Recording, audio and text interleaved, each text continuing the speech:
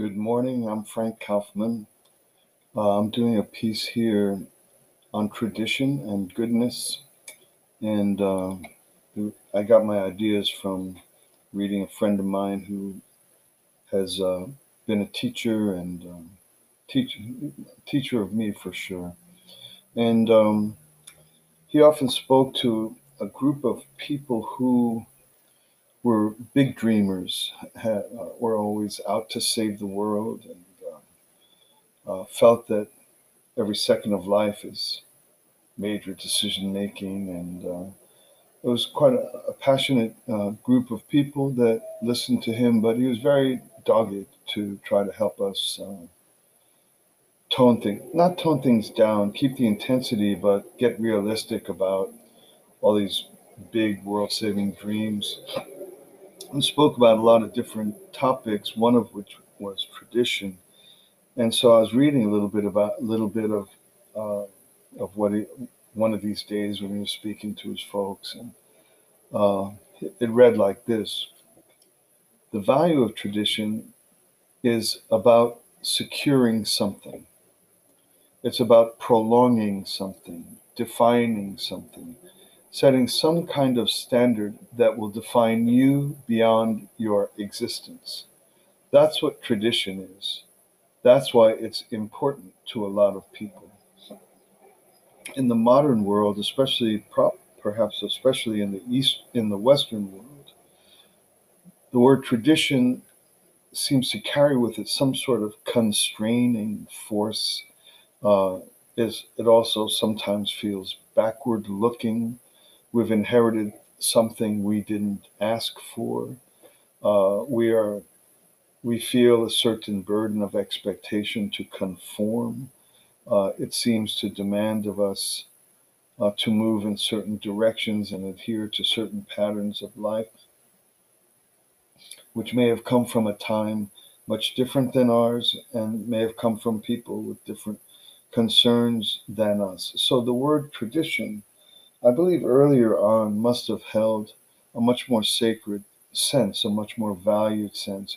It's something that one would inherit that would actually intensify or increase our chances, our horizons, our opportunity. It was all that came before us, which provided a basis upon which to stand, that we didn't have to learn everything new, that the basic patterns of goodness, the basic ways of life were could be inherited, and we could have a head start in how we begin to pursue our life.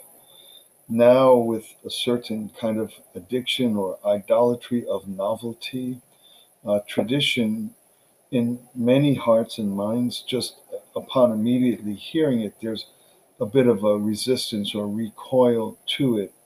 But my buddy here is reintroducing what I think is a very valuable kind of attempt to recover the positive value of tradition when he says it's all about securing something beyond your existence, or in other words, greater than ourself, greater than yourself. And so, even though people tend to have some sort of resistance about inheriting tradition as something that might possibly be a constraint, everybody, on the other hand, would love to imagine that the things that they've achieved and attained, and ways of life and things they've learned and benefits they've gained through suffering could actually become part of a tradition, and that others could inherit what we've been able to bring into the world. So, um, so there you have it. So he goes on to say, when you deal with tradition, what is the essence? That's another keen insight. It's another, as I say, I love this guy. It's his angle, or he catches things from an angle that opens up a lot to me. So he says, what is the essence? And so there you have it. Then tradition need not be a bunch of shoulds and a bunch of constraints and a bunch of where you hold your fork, and how you hold your coffee cup, and what you do when you come in the house, and just an endless collection of discrete things that are a burden to remember, and that you can get little things wrong. He immediately pushes the whole matter to what is the essence? What is the essence that brings into focus what is good in us? And once we go there, we can, in a certain way, be liberated from the sense of the burden of, do I get this right, or do I take off my shoes or don't take off my shoes, or do I kneel or bow or bend at the waist, or how far?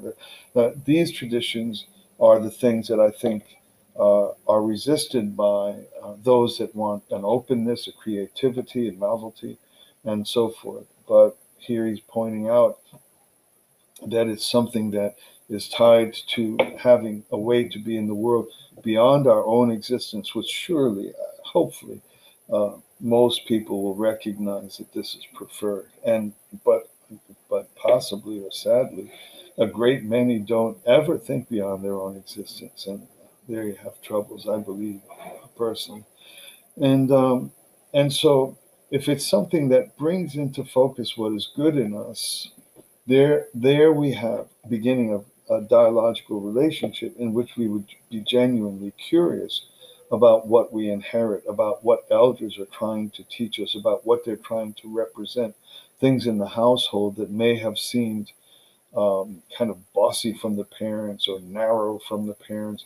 If we are interested in what is the essence there, we may be able to expand from that point to begin to see, there is something that carried in this almost iconic little expectation that through this simple behavior opens up a world or a massive horizon of genuine opportunity, creativity, interest, a basis for which I can go forward in a constructive way without having to figure out every damn little thing. So, so this next point that he made about what is the essence is, I think that really kind of solves the problem.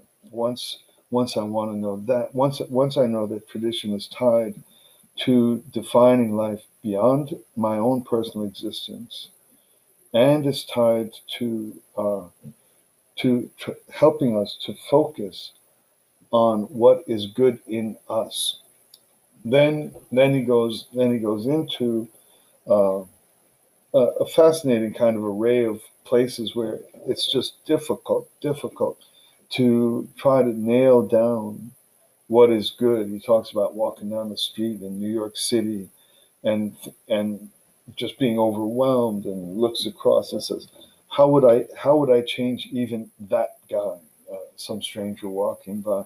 And so, with the magnitude of the world around us, and probably the magnitude of the world within us, and us trying to find a path of goodness that is tied to this kind of elegant kind of spine or cornerstone or center beam of tradition that gives future generations the chance to not have to invent everything again and again and again.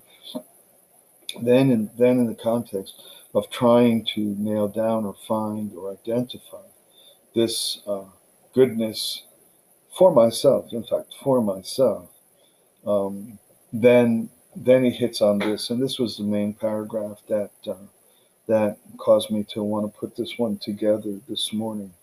This is when you talk about you start with an individual people, and then you'll hear something like this: these are the rules in my house. This is a rule in my house. All right, everybody has that right. Somebody walks in, they're a heavy smoker. Can I smoke? I'm terribly sorry. I don't want to be narrow in the extent of my hospitality. But if you don't mind, if it's uh, a must, can you just step out for a bit, or find in here? No, sorry. That can be for a thousand things. Somebody's fallen down drunk, comes to your door. It could be your best friends. Your kids are playing in the living room, building a little castle out of tuna cans, and you say to your buddy, sorry, in here, no, sorry, in here, no, at the risk of getting the guy mad or who knows what. But these are the rules in my house. I think everybody can relate to that. The rules in my house. He goes, and then he goes on to say, well, okay, if you have a house, start with that. Start with some kind of little kingdom. What kind of standard do you have there? There you go. There you are. There I am. There we are. Do you have dishes piled up for weeks? Do you have laundry piled up for weeks? Do you have dust in your corners? What kind of standard do you have there? This is a rule in my house. If you use it, put it back. If it's dirty, wash it, or whatever they are. They don't. I'm not advising. I'm not giving kind of tips on better living. I'm just speaking about the path to be able to. If you have big aspirations, and aspirations for the people around you, for the world around you, for America, for the poor, for the hungry, for the dying rivers. If you have aspirations, what, how do we get to having the capacity as people to relate constructively and intelligently and effectively to the good we want to do? So he says, start, if you have a house, start with that, some kind of little kingdom. What kind of standard do you have there? And then reading on and grow. As it becomes bigger, it will become more difficult. That's for sure. We know that. But unless you want something as you see it today to exist forever, you want to make changes. If you don't like exactly how things are, you want to make changes. And I think that's in human nature. There's a lot of big issues that are high up on the criminal side of social reality: gender inequality, racial inequality, environmental irresponsibility, and so on and so forth. If you don't if you don't like to see things as they are, if you don't want them to exist forever, you want to make changes. And then he concludes, you seriously have to think about how things work. So, so that's a little collection of thoughts that I think are very valuable and very useful and very applicable, so far as I'm able to tell. Uh, tradition should get rid of its should uh, not come to us with this oppressive bad reputation. It is a gift. How do we get away from the oppressive sense of its impositions on us? This notion of observing it with essence, its essence, and also beginning to develop uh, gratitude through it, because gratitude through it will make you grateful for those who have gone before us and who have suffered for the sake of improving the world. For me, in fact, they didn't live to see the fruits of their suffering. So those efforts to improve the world, as we are doing today, hopefully will be seen and felt by others, and hopefully they won't feel that that legacy is a burden. And so, okay, so we want to make changes in the world. We want to be bigger than ourselves. We want to find something, some path of goodness. Where do you start? You gotta start small. And that's a great place to start. What are the rules in my house? It's a great place to start because there you can, as he says, what kind of standard do you have there, and grow. So those are my thoughts for today. I think they're helpful.